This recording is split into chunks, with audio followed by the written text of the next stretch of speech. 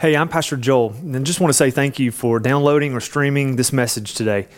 My prayer for you is that you're blessed by the content that you hear. As a church, our desire is to make disciples of Jesus, and we do that by helping people to trust and follow Him in every aspect of their daily life. So if this is something that blesses you, we just hope that you'll feel free to share this with others so that they might be encouraged and challenged by it as well. At the end of the Old Testament, or the first covenant that God gave to His people, there is a period of time where God is silent for 400 years. And so when we think about that and we go, well, what does it mean for God to be silent for 400 years? It doesn't mean that God wasn't active in the world. It doesn't mean that there wasn't activity of God. It simply means that in those 400 years from the last words that were written in the book of Malachi to what we have in the Gospel of Luke, or any of the Gospels for that matter, that God is silent in the sense that there are no prophetic writings. He doesn't have any scripture that's being written. There's not a prophetic voice to the people of Israel. There's just a period of time where there's silence, all right? So here's what I want us to do this morning. It's not going to be on the screen right now. It will appear later, but in Malachi chapter 4, here's the last things we see written from God in the Old Testament. It says this: "Surely the day is coming. It will burn like a furnace. All the arrogant and every evildoer will stumble, and the day that is coming will set them on fire, says the Lord Almighty. Not a root or a branch will be left to them. But for you who revere my name, the Son of Righteousness will rise with healing in its rays, and you will go out and frolic like well-fed calves. Then will you trample on the wicked. They will be ashes under the soles of your feet on the day when I act, says the Lord Almighty. Remember the law of my servant Moses, the decrees and the laws I gave him at Horeb for all Israel. See, I will send the prophet Elijah to you before the great and dreadful day of the Lord comes. And he will turn the hearts of the parents to their children and the hearts of the children to their parents, or else I will come and I'll strike the land with total destruction." So that's the last words that are written from the Old Testament period before God kind of takes this period of time where he's not prophetically speaking. He doesn't have a prophet to the nation of Israel. There's no new scripture that's being written. There's just kind of this silence from God. And so what we find in that is that while the Old Testament is taking place and moving into this New Testament period, this period of 400 years is a really volatile time in the world. We kind of see it and we go, okay, we'll finish reading Malachi, we'll turn the page and we'll read Matthew and we'll just jump right in, right? But in 400 years, if you think about it, our country is about 245 years old. Has there been a lot that's happened in the last 245 years? Yeah, absolutely, right? There's a lot of things that have taken place. Now imagine 400 years. What's happened between the last page of the Old Testament and the first page of the New Testament? Well, last year we studied the book of Daniel, and Daniel made prophecies about what would take place before the Messiah would come. And so in this period of time, in these 400 years, a lot of this takes place. We see the Babylonian Empire fall, the Persian Empire rise to power, the Persians fall to Greece under the leadership of Alexander the Great. Alexander leads the Greeks to take over a vast majority of the world. They're the dominant superpower. But Alexander dies at a young age. And Alexander leaves his kingdom to 4 generals. And so there's division in the kingdom. And these 4 generals essentially go to war against one another, trying to fight for territory and become the dominant forces. And so what we see in the middle of that is that Israel is right in the middle of all of this. The northern kingdoms that are coming from the north, the southern kingdoms out of Africa that are coming up and fighting against each other, and Israel's kind of right in the middle. But what happens in the middle of this kind of civil war between the Greeks is that they lose power, they lose dominance, and they kind of fall. And there's this window of time in Judah, the southern kingdom of Israel, that's known as the Maccabean Revolt, where the Maccabees raised up the Jewish people to come and fight against the Greeks, and they retake Jerusalem and they reclaim power for themselves under what's known as the Hasmonean dynasty. It's a period of time for about 91 years when the Jewish people are again kind of in charge of their own land and they're living and doing their things. They re-implement temple worship. They also set up synagogues. This is a new idea that was not taking place in the Old Testament, but by the time you turn into the New Testament, you see things like synagogues around. You're like, where did the synagogues come from? Well, they were developed during this period of time. We also see several groups of people in Israel kind of rise to power. There are the Pharisees and the Sadducees and the scribes. And if you read the Old Testament, you go, wait a minute, I never saw those groups before. And then in the New Testament, they're just there. And we're just supposed to be like, where did they come from? Well, they were kind of implemented during this season of life in these 400 years period of time between the Old Testament and the New Testament. But then another power rises, and that's the Romans, right? And when Rome comes into power, they reclaim or they take over Jerusalem, they take over Israel, and now the Jewish people are living under Roman occupation and rule. And it's into that setting that Luke is writing his gospel. And that Luke is starting to fill in what's taken place from the Old Testament into the New Testament and how have things picked up. And so he tells us at the very beginning of his gospel in verses 5 through 8, he kind of starts saying some things along the lines of, hey, there's this guy, this King Herod, and he's been in charge. And so it's just to give us kind of a place setting in history to know who's ruling. But he really wants us to focus on two different people. So in Luke 1, 6 and 7, we read about a man and his wife named Zechariah and Elizabeth. And here's what Luke writes about them. It says, both of them, Zechariah and Elizabeth, were righteous in the sight of God, observing all the Lord's commands and decrees blamelessly. But they were childless because Elizabeth was not able to conceive, and they were both very old. So Zechariah and Elizabeth were not sinless, but they were proclaimed to be righteous, which means that they did what was right in the eyes of God. They always strived to do what was right in the sight of God. And so they're faithful to God. Now, here's why I think that's important and why I wanted to focus on this verse a little bit today. It's because in the middle of their righteousness, in the middle of their faithfulness, we see this key word that happens so many times in Scripture, the word but, right? They were faithful, they were righteous, observing all the Lord's commands and decrees, but what? They were childless because Elizabeth was not able to conceive and they were both very old. Now, here's what encourages and challenges me about Zechariah and Elizabeth. They followed God no matter what. Their heart to be righteous, to be faithful, was that they would say, God, no matter what comes along, we are going to follow you. They had been praying for a child for years, but their prayers had been unanswered. And they've been praying in the middle of this period of time where there's been no word from God. There's been no testament of God's faithfulness to Israel. There's no new word. There's no scripture. And in the middle of all that, they're continuing to be faithful to God and pray to God. And so in the middle of all of that, I would ask us the question, how many of us have that same type of faith?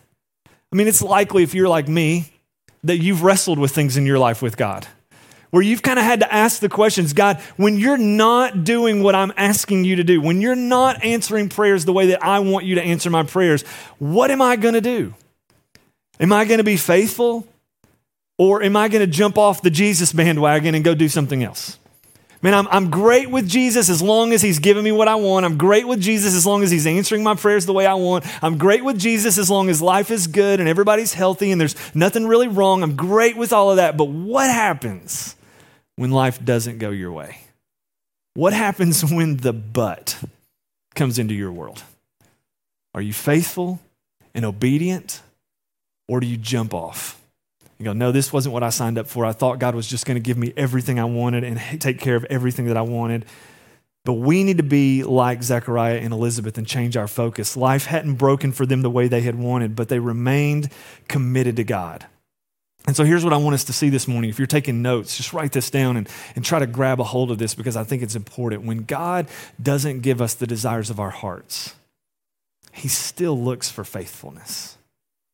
When God doesn't give you the desire of your heart, he still looks for faithfulness. And maybe you've been one of those people that for years have prayed. Maybe you've prayed for a spouse and it hasn't come your way. Maybe you've prayed for a child and it hasn't come your way. Maybe you've prayed about a job that you've wanted and desired and it hasn't broken your way. Maybe you've prayed for a child who's rebelled and run away and it hasn't gone back your way.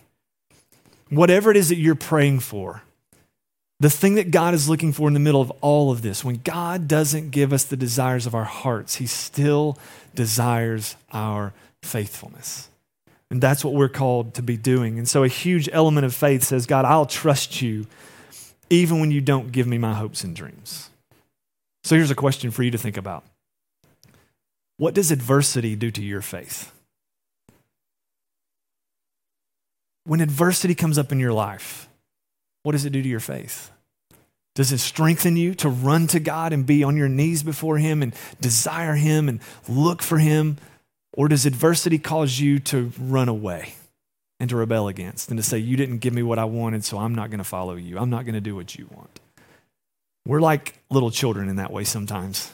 God, you didn't give me what I wanted. I'm just going to go to my room and slam the door. I'm not going to talk to you anymore.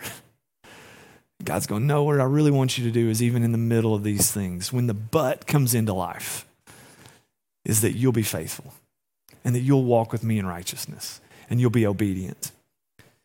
So what happens in life when things don't go as you've hoped, when trouble comes instead of blessings? Are you a fair weather friend? Are you a fair weather follower? And man, I would put that into context a little bit this way, and it's really silly, but I'll do it anyway. But I'm a big Tennessee Volunteers fan. I like Tennessee football. I like Tennessee basketball, all the stuff around Tennessee. But my brother asked me a couple of weeks ago when we found out, hey, Tennessee's going to get a bowl game. We're going to go somewhere and we're going to play. Do you want to go with me? Let's go to this bowl game together. And I was like, man, that sounds awesome. I'm hoping for Tampa. I'm hoping for Orlando. Let's go somewhere warm. It's December. Let's go there. And then when the bowls came out, do you remember what we got, Tennessee fans? We got Nashville, the Music City Bowl. Right? So we're going to Nashville. And he was like, you want to go? And I was like, not really.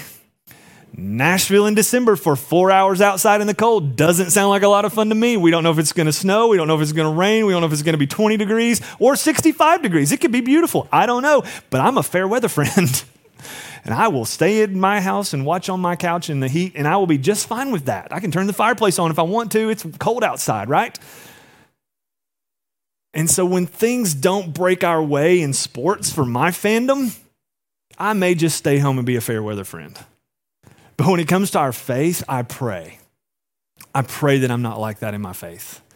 I pray that when things don't go my way and when the breaks don't happen for me the way I wanted them to, that I don't run off and say, God, then I'm just gonna stay on the couch. I'm not gonna do what you wanted. I'm just gonna look for my safety, my comfort, my peace. And I'm going to do it my way.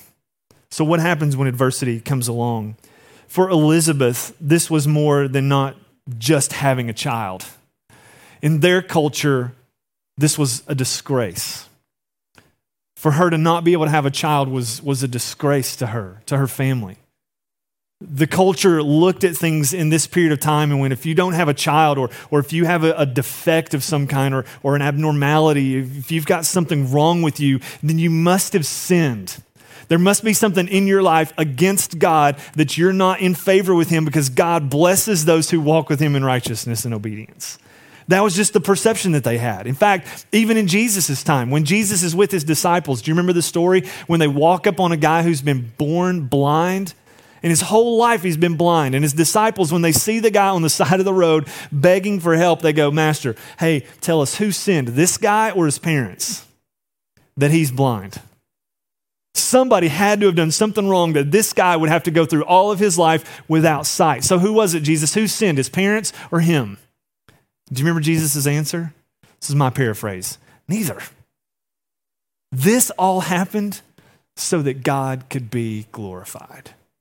And what does Jesus do? He goes to the man and He heals his sight. He goes, this is for the glory of God that this take place.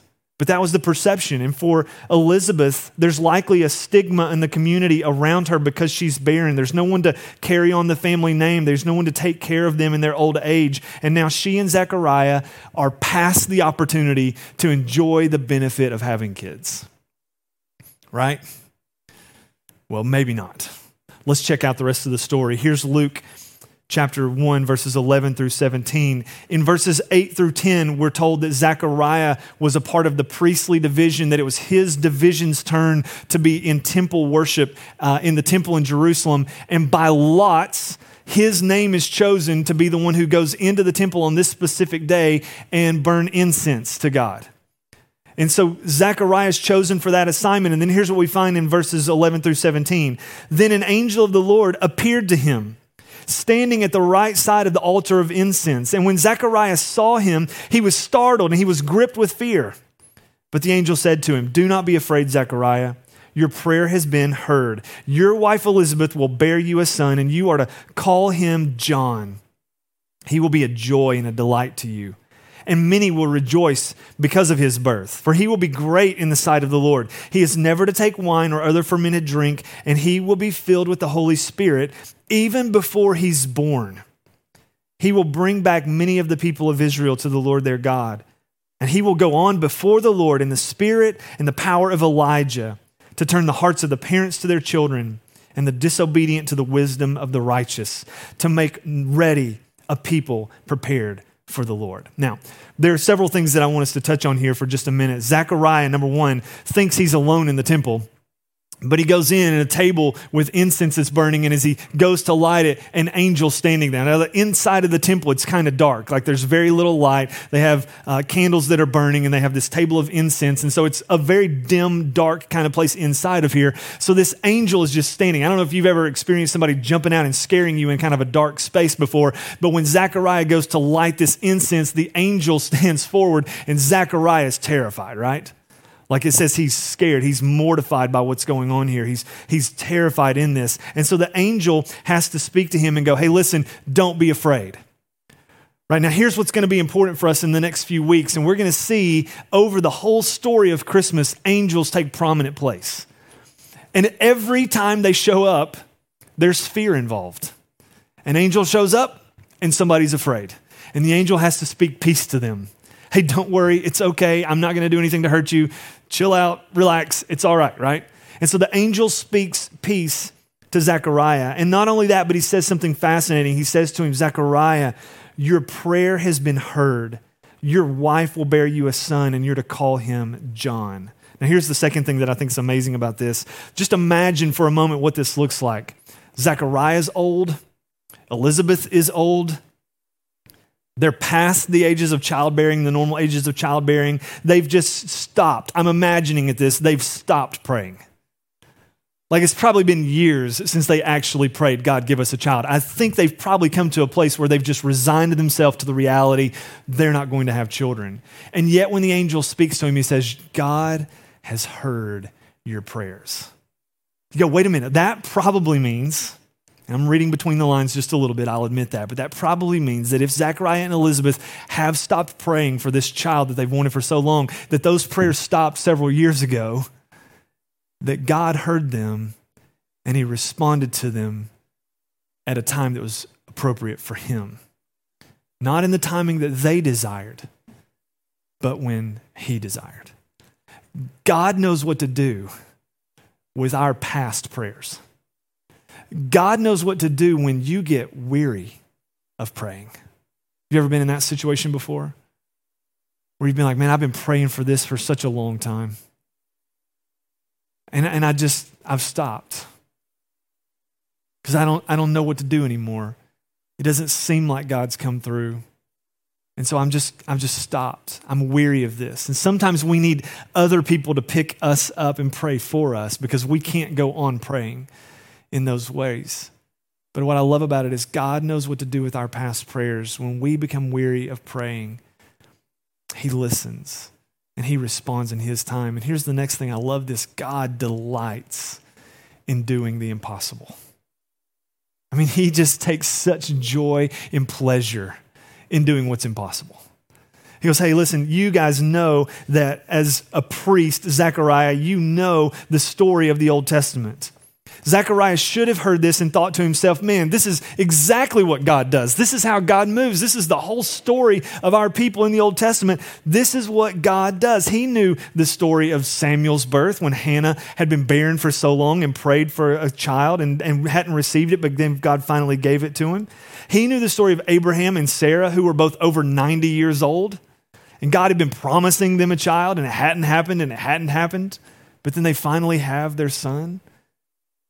And Zechariah knew the story of Samson. The same situation. Samson's parents were older people and they had been barren. And yet God comes to him and says, I'm going to give you a son. And so in all of those things, Zechariah knew the stories from the Old Testament. He knew all about these things. But still, he has a hard time believing. And with this birth announcement that the angel is making about this guy named John, God is setting the stage for the Messiah to come into the world. Right? So earlier we read this passage from Malachi, the last words of the Old Testament, and we're going to put this up in comparison to the first words or some of the first words in the New Testament. Here, let me read this from Malachi again. Malachi 4, 5, and 6 says, "See, I will send the prophet Elijah to you before that great and dreadful day of the Lord comes, and he will turn the hearts of the parents to their children and the hearts of the children to their parents, or else I'll come and strike the land with total destruction." All right, now that's the last words of the Old Testament. If you were just reading the Old Testament and then you just flipped to the book of John, listen to what Jesus, or what the angel Gabriel says about John. Luke chapter 1, verse 17. "He will go on before the Lord in the spirit and the power of Elijah, to turn the hearts of the parents to their children and the disobedient to the wisdom of the righteous, to make ready a people prepared for the Lord." Right? So again, if we were just reading the Old Testament and went, man, Malachi says this, turn the page, Luke says this, it's almost as if no time has passed. And because God exists outside of space and time, God is able to do these things. He goes, man, this 400-year gap that's been here, this 400 years of silence, I haven't stopped. I haven't forgotten what I had promised. I'm now doing exactly what I said I was going to do. The last prophecy of the Old Testament is about to be fulfilled. The prophet Elijah will come. He says, Zechariah, your son John is going to come in the spirit and the power of Elijah. And he's going to turn the hearts of the parents to their children. And he's going to bring people to a place where they're ready to receive the Messiah. God is setting the stage for the birth of his son to come into the world. Because when Malachi prophesied about this, it's now taking place. It's now being fulfilled. So, for Zechariah, you would imagine that he would go, man, this is incredible. I can't wait to get home and tell Elizabeth about this. Like, she is going to freak out. I can't believe it. We're going to have a child that Gabriel said that we were. That's going to be awesome. But that's not what happens, right? Zechariah has some doubt, and he says this, how can I be sure of this? I mean, I'm an old man, and my wife is well along in years, which is a great answer, by the way, guys. He doesn't call her old.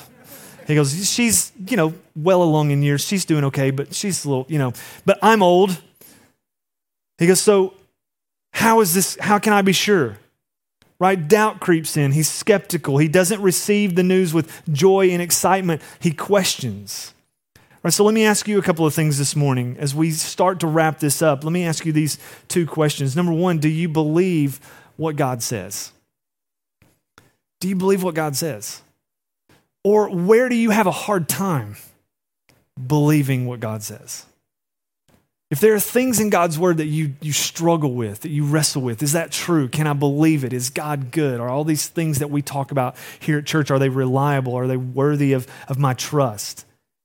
Where do you struggle with what God says? And if you find yourself in a place of unbelief or doubt about the word of God, I just want to challenge you to keep an open mind about things. Keep pursuing God's truth with intellectual honesty to say, is this from my point of view, or is God true and I'm just seeing it wrong? Do I have different beliefs than God wants me to have? Like, what's different? And how do I rectify these things? But present yourself before God and ask him to show you what's true. Do you believe what God says? And then number two, do you believe that God can do whatever he wants? Do you hold firmly to this belief that God can do whatever he wants? So when we think about this in our life, a lot of people say they believe that God can do whatever that he wants. And they say, man, yeah, God can accomplish anything. I see it in scripture. God's not limited by anything. But then something will come up in your life that seems to be impossible in your mind. And all of a sudden you go, well, maybe God can't do that.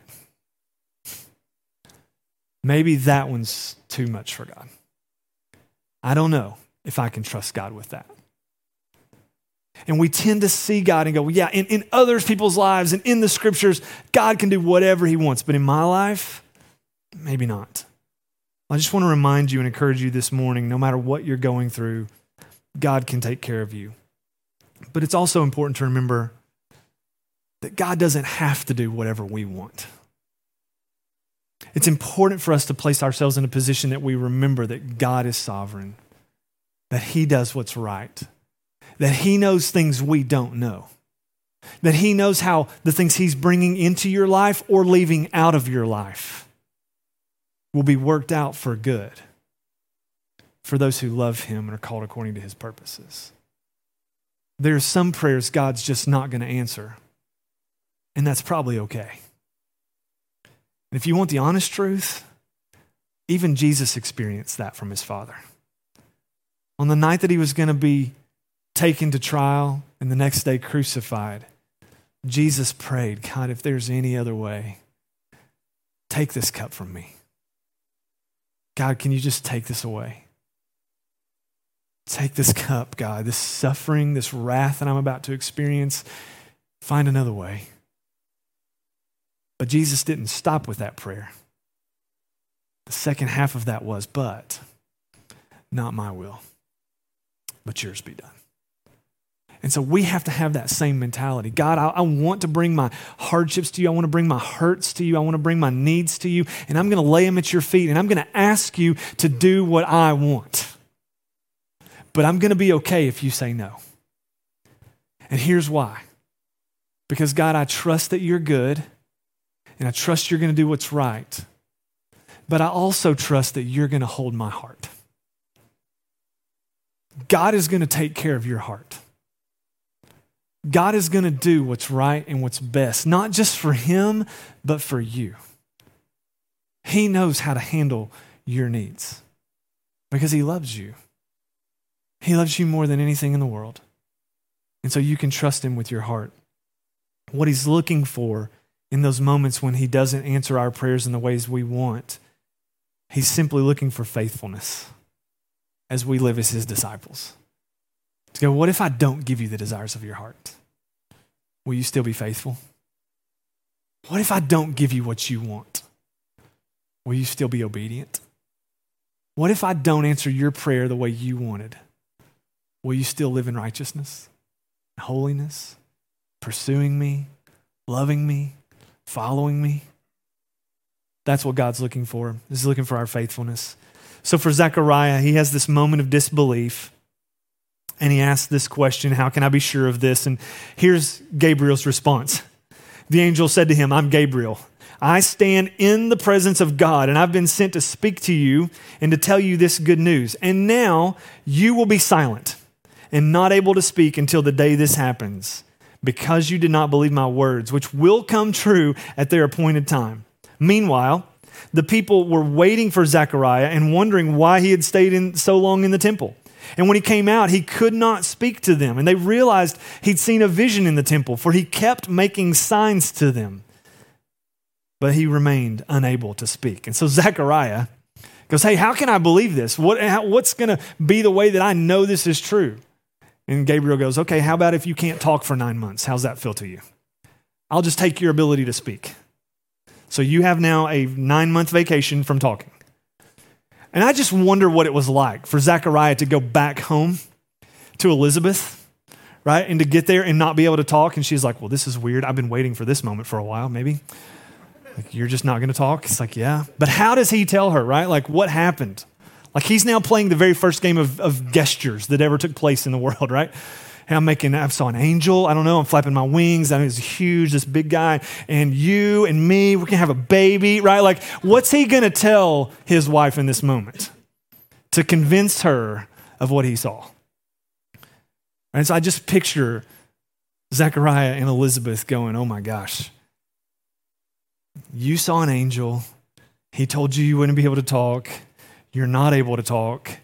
Is this going to be real? Are we going to have this child? And then look at Elizabeth's response. Here's where I want us to close up this morning. 23 through 25. When his time of service was completed, he returned home, and then his wife Elizabeth became pregnant. And for 5 months, she remained in seclusion. She said, the Lord has done this for me. In these days, he has shown his favor and taken away my disgrace among the people. So when we pray, we want God to answer our prayers immediately, but God doesn't always do that. In fact, he may not answer our prayers the way we had hoped at all. So the question is God sovereign or is he not? And for you and I, as we live in relationship with God, do we trust that he's good and that he's going to do what's right? Will I follow him no matter what? And will I let him be enough for me? No matter what comes into my life, no matter what gets left out of my life, is Jesus enough for you? And so here's how I want us to close this morning, just 2 ways to think about praying as we wrap things up. I'm going to ask MK to come back up. We're going to sing a last song together, and then we're going to participate in communion with one another this morning. But some of us need to take a moment this morning as we sing this last song and just express to God, hey, I'm yours no matter what. And in this moment, just to reflect, some of us just need to be in that place where we go, God, you know the desires of my heart. You know what I've been asking for. You know where I've been. You know where I wrestle. You know what I struggle with. But no matter what comes into my life and no matter what gets left out of my life, I'm yours no matter what. I trust you as the sovereign God of my life. And then there's others of us that have grown weary in praying for something. You've gone for a long time in your life praying for God to do something in someone's life, praying for God to change a situation, and you've just grown weary in that. And maybe you've even gotten to a place where you just stopped praying. Maybe it's just been a point of resignation for you that you said, well, I guess God's just not going to do that. Let me just encourage you this morning not to give up in prayer. You never know what God's going to do. He doesn't have to do what you're asking. But when you get weary of praying, God remembers your past prayers. If you're at a place where you just can't pray right now, God still remembers. In fact, Zechariah's name means the Lord remembers. So for you today, when you think about what you're praying for, what you need, what you want, and maybe you've just grown weary of it, just take a moment as we close and just again say, God, I trust you. And I don't know how you're going to answer this or when you're going to answer this or if you're going to answer it in the way that I want, but I'm still going to bring it and put it before you. And I'm going to trust that you're going to do what's right and best. Thanks so much for checking out our message today. We hope you were challenged and blessed by it. We want to invite you to come and worship with us in person if you live in the Tri-Cities area. We meet on Sunday mornings at 9 and 10:45 a.m. at One Fellowship Point in Kingsport, Tennessee. You can also get more information about us from our website or our mobile app. Have a great day.